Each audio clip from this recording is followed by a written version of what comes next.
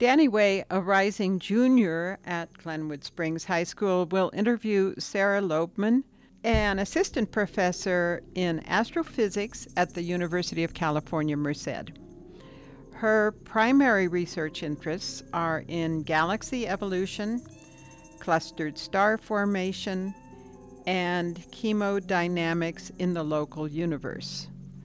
And the local universe is Milky Way and Andromeda, our nearest big neighbor, and the small galaxies that surround us. Good. We've already started.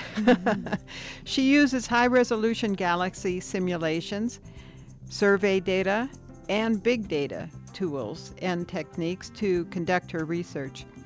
She is also, and we always like to hear this, a devoted teacher and student advocate, and is strongly committed to supporting diversity, equity, and inclusion efforts in astrophysics.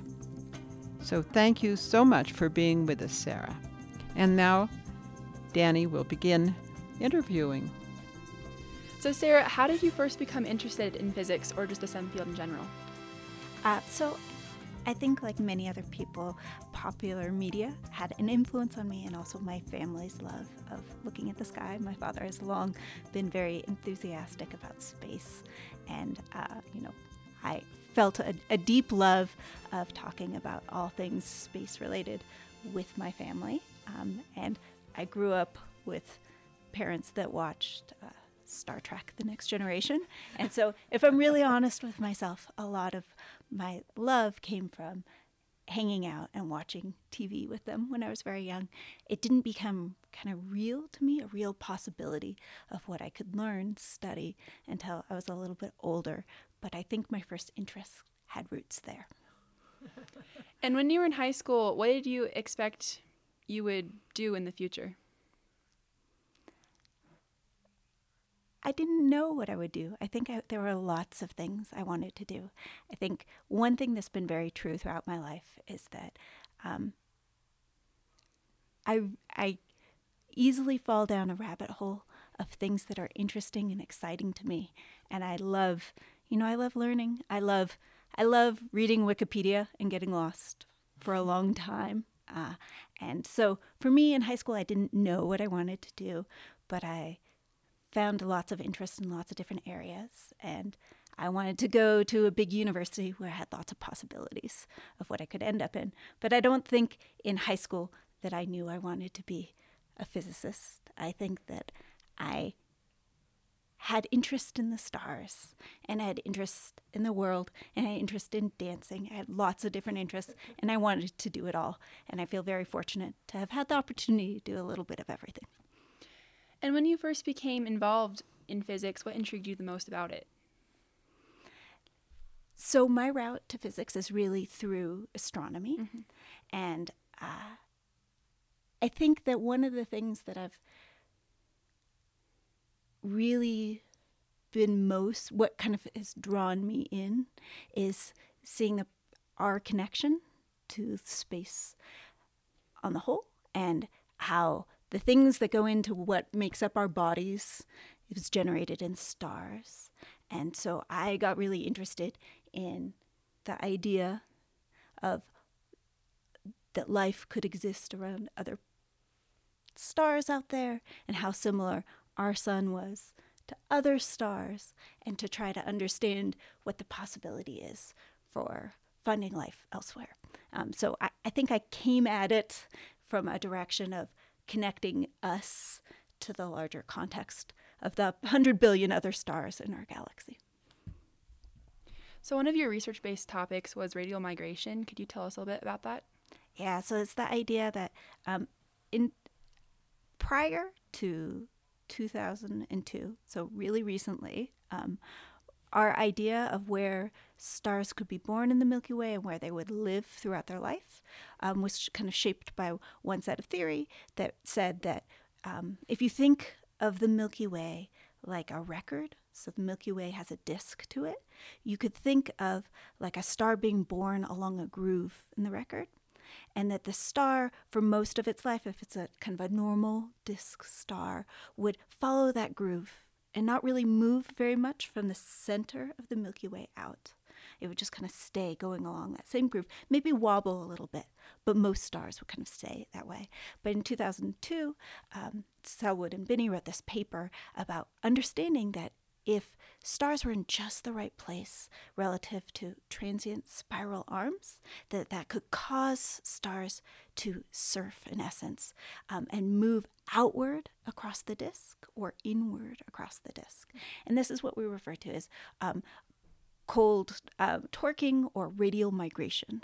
And it's via this being in just the right place relative to the spiral arms, co-rotation resonance, and it causes the stars to move vast distances in very short timescales. But the really cool thing about this process is that it's almost as if the star would jump grooves. And so if you look after a star experienced radial migration, that most of the stars that have been through this process, not all, but most, would actually still be following that nice, neat circular orbit. So it would be hard to tell that it, from its dynamics, its movement alone, that it made this jump. And so we have to look for other ways of trying to measure that, looking for evidence in it. So I've looked in simulations in the past to try to see, like, well, what will we see in simulations for this?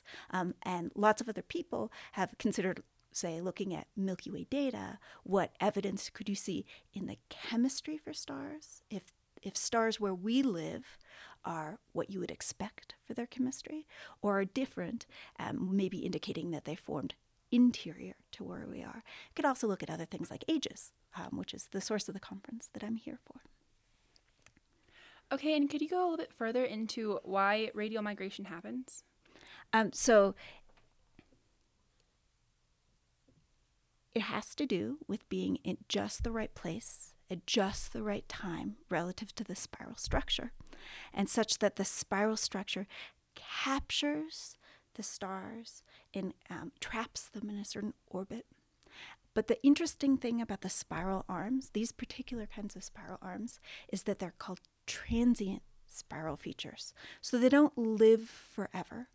They fade away with time. So for a while, the stars will be captured and held in a way in just the right spot relative to the spiral arms, and the spiral arms will allow to these stars that happen to be in just the right place at just the right time to be captured, to kind of be slung shot back and forth across the arms, kind of making these kind of loops back and forth between multiple arms. But then, and that will cause them to be pulled outward or pulled inward through this interaction with the arms. But over time, the arms will fade away. And where the stars are at the moment that the arms fade away, they'll be left behind. So it has to do with the interaction between the spiral arms and the stars themselves, and how they get kind of held and captured and held in this sweet spot for a while. So how did you become interested in radial migration? So I was extremely fortunate that when I was in graduate school, I happened to be just a couple years behind another graduate student who had run a simulation, and he had found in his simulation that there were stars that were moving outward and inward in a way that was consistent to matching expectations from radial migration. It was pretty close to when radial migration had been proposed in theory, and he was working with someone who was a postdoc at the time who knew of the theory, had worked with Selwood, and was very excited to find this. And so they wrote a couple papers about it very quickly, thoroughly, quickly, deep, insightful stuff. But I was fortunate because this grad student happened to have an office right near mine and was a really good guy, and talked in the department about it. And man, was it exciting to me to think about the idea of something brand new that he had run the simulation and he had found, and the way he described it, of stars surfing through the Milky Way due to this interaction with spiral structure, was just so appealing and so exciting to me. I grew up in Southern California, right next to the beach, and saw people surf all the time. And it rung true to something that I was always fascinated and interested in. And I wanted to learn more. And he was an extremely nice, tolerant guy who when I asked if he would explain his paper to me, he said, sure, let's go get a cup of coffee. And he sat down with his paper and talked through. And that is really just was a foundational moment to me. It was someone who was excited about their research and wanted me to know about it. And I felt really had access to it, And so I feel really fortunate that he and the postdoc who he worked with, who has long been like a hero and mentor to me, that they let me work with these simulations too. And that's how I really began my research experience. So since radial migration was simulated, how did they set up those simulations so that it was accurate to the Milky Way and so that we could resolve radial migration? Yeah. So I wasn't a part of setting up the simulation in the first place, but what was really interesting and unique about this was that they were able, the design of the simulation was so that it was just forming a Milky Way by itself, not worrying about forming things kind of nearby, but instead just focused on what's going on inside the Milky Way. And so they were able to make a setup such that you could make it very high resolution in order to care about the dynamics of what's going on, in order to kind of simulate and understand the small details inside the galaxy. So the setup of the simulation was that there was a dark matter halo that we think all galaxies live inside. So they set up an isolated dark matter halo, and they put gas inside, and they gave the whole system just a little bit of spin. And then the gas was able to cool and coalesce, and stars to begin to form kind of inside out in this galaxy. Now, what's really unique about the simulation was that the gas was at very good resolution, and the stars that formed from the gas were at very good resolution. And because this system was by itself, you could just really understand the dynamics that were going on for the stars inside the galaxy. We refer to this as secular processes. So all the movement of the stars inside the galaxy were due just to things that were happening inside the galaxy itself as it grew. And the setup of the simulation allowed gas to continually cool and cause more and more, we think stars form from cold, dense gas. So throughout the course of the simulation, more and more stars kind of formed, gas cooled, and the stars formed inside out. And it was just marginally stable enough such that these spiral arms could form and then fade away, form and fade away. So it was by virtue of the setup of the simulation that there was good enough resolution that you could see the dynamics of the stars, you could see the spiral structure and how it influenced the stars, the orbits of the stars. But there were sacrifices that were made in order to have that setup. And of course, we couldn't understand what would happen, say, if a satellite galaxy came in and hit the disk. We couldn't, in that simulation, understand how it would modify the stars, but it did give a pristine, a beautiful view to see how the spiral structure that formed there influenced the stars that formed there at a much higher resolution than had ever been done before. So how exactly was it found in the simulation? So it wasn't expected that it would be found in this particular simulation. This particular simulation, they were just looking to understand how stars form in a Milky Way-like galaxy over time, and in particular to pay attention to what we think happens a lot, which is kind of this inside-out disk formation, that stars first start forming in the center, and then over time the stars form further and further out in the disk. What happened, though, was that this grad student, like all grad students, get deep into the data and spent a lot of time trying to understand what he was seeing. And he noticed that there were a lot of stars that seemed to form at small radius, but that at the end of the simulation were in a very different place. And he wanted to understand what was happening.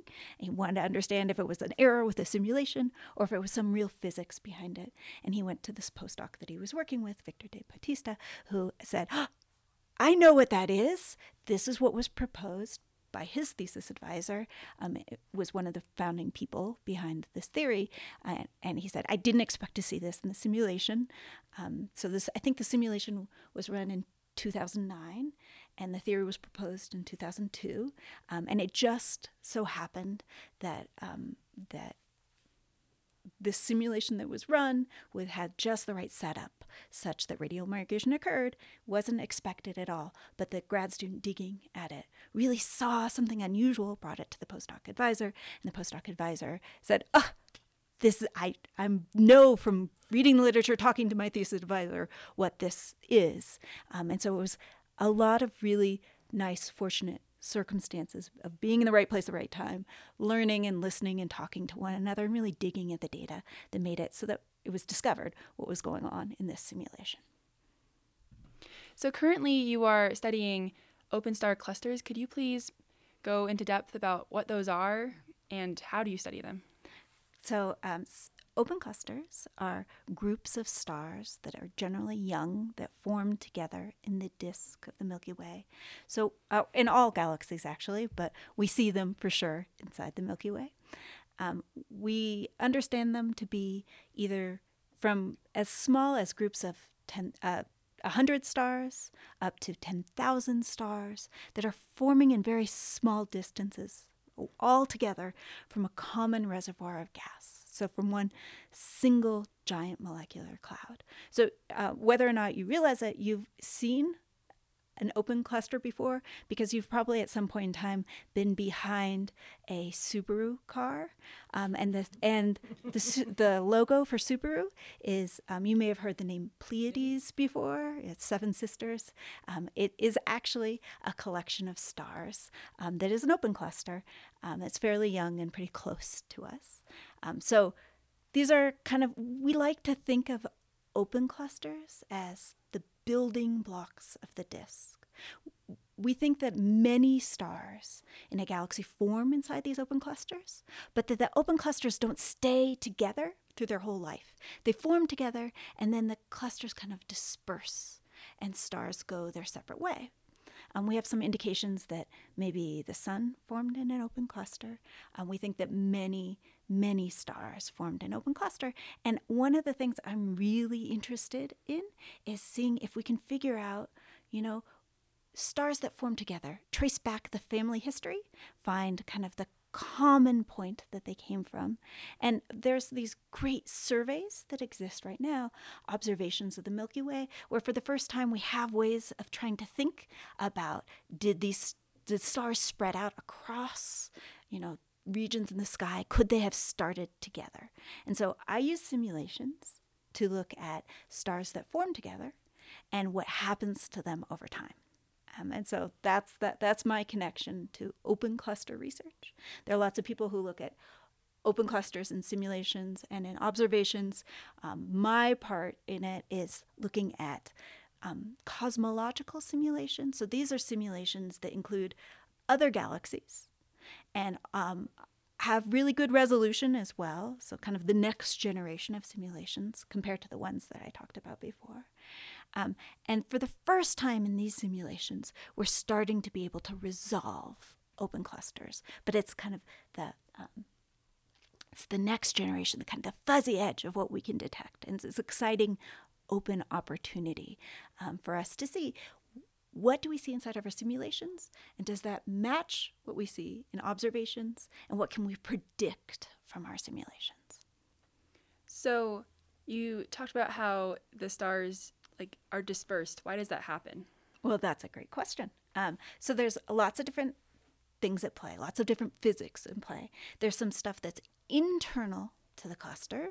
And so we think that most, or at least some of these clusters are born what we refer to as bound, that their gravity between the stars really holds them together. But of course, they're born inside of a cloud. Now, there's lots of things that go on between stars in their lives, particularly young, massive stars have a lot of energy to them, and they'll have winds driving outward, and they'll have very, very energetic light that they produce that pushes outward. There's a lot of physics, and then of course stars can die too and explode. all that physics that those stars, when they're experience in the cluster environment, can cause the massive energetic waves that push the gas out. And then once you remove the gas, it's like removing glue to the cluster. It changes how bound the clusters are. And then that in turn can cause the clusters to fall apart. That's internal processes, but there are, of course, external processes too. Just like when we talked about spiral structure before, we think the larger scale dynamics of the Milky Way itself could influence how long a star cluster lives. And that's one of the things that my group is working on, is looking at when you form a star cluster, we see them forming inside the spiral arms. And then the feedback from these clusters influences the spiral arms, causes them to kind of disintegrate a little bit, be rearranged a little bit. And then that changing where the spiral arm is, in turn, shears and torques and pulls on these clusters and causes them to come apart as well. So internal processes and external processes pull these clusters apart. And one of the things that my grad students are looking at is like, well, how does it pull it apart? What directions do they get pulled apart? And can we see signatures and observations that match that? So you talked about the internal attraction between the stars and the clusters. Does that exist even after they disperse? So again, great question. So that's one of the things we're really interested in, is how long do the stars that were born together have kind of common motion and are close together? And certainly, even as the cluster becomes unbound, that there'll be some attraction, right? Because gravity is most effective on things that are close together.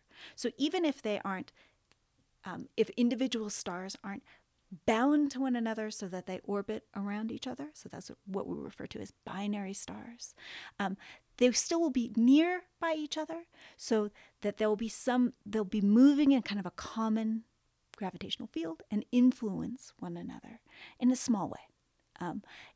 We think that the gas that surrounds them probably, and kind of that they nurtured them, that they were born in, probably plays a huge factor in how long they stay very close together.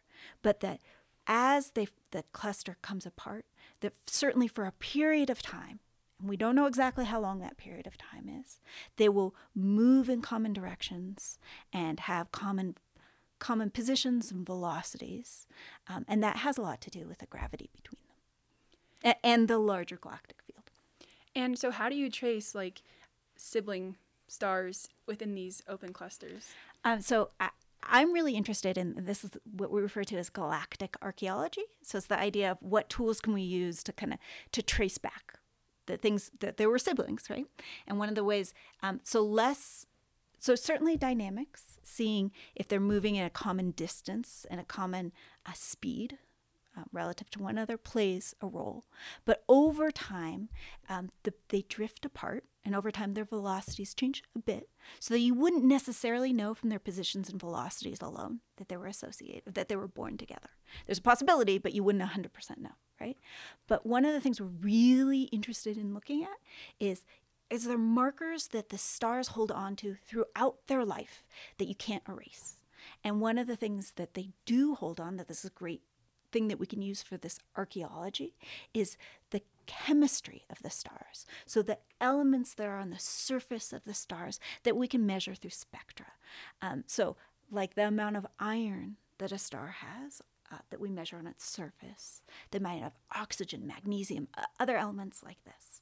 And so one of the things we're really interested in is how unique the chemistry of stars are that are born in clusters. It seems like there's a very small spread in the chemistry, that really all these stars are forming almost at the exact same time and almost with the exact same chemistry, right? And so we're interested in kind of what the range in chemistry is between different clusters, and whether or not that the chemistry can act like a fingerprint, so that we could say, look at the chemistry of these different stars and say like, you guys had to have formed from a common cloud. You guys had to have come from a same place. And we're hoping to use all these different tools. So the chemistry, and then for some period of time, the positions and the velocities. And also if we can get a good handle on age, we want to use all of that to see if we can backtrace stars that form together. For students interested in the STEM field, what would you recommend to get them started in their journey to having a career? So I certainly think it's a wonderful thing to take classes, math and science classes. On top of that, if you just want to see if research is your passion, something that has you excited, I would strongly recommend trying out citizen science projects. So there are all sorts of opportunities available online. And in particular, if anyone wants to Google like Galaxy Zoo, that is a wonderful project that you can go to and read about the process of participating in science when you're a non-expert. All sorts of opportunities. I would encourage, if you're interested in science, to go online and check it out. Thank you, Sarah Loebman, for really a wonderful interview. I learned a great deal, and Danny Way just had inspired questions. So thank you both so much. Tune in to Radio Physics on the fourth Tuesday of every month at 4:30.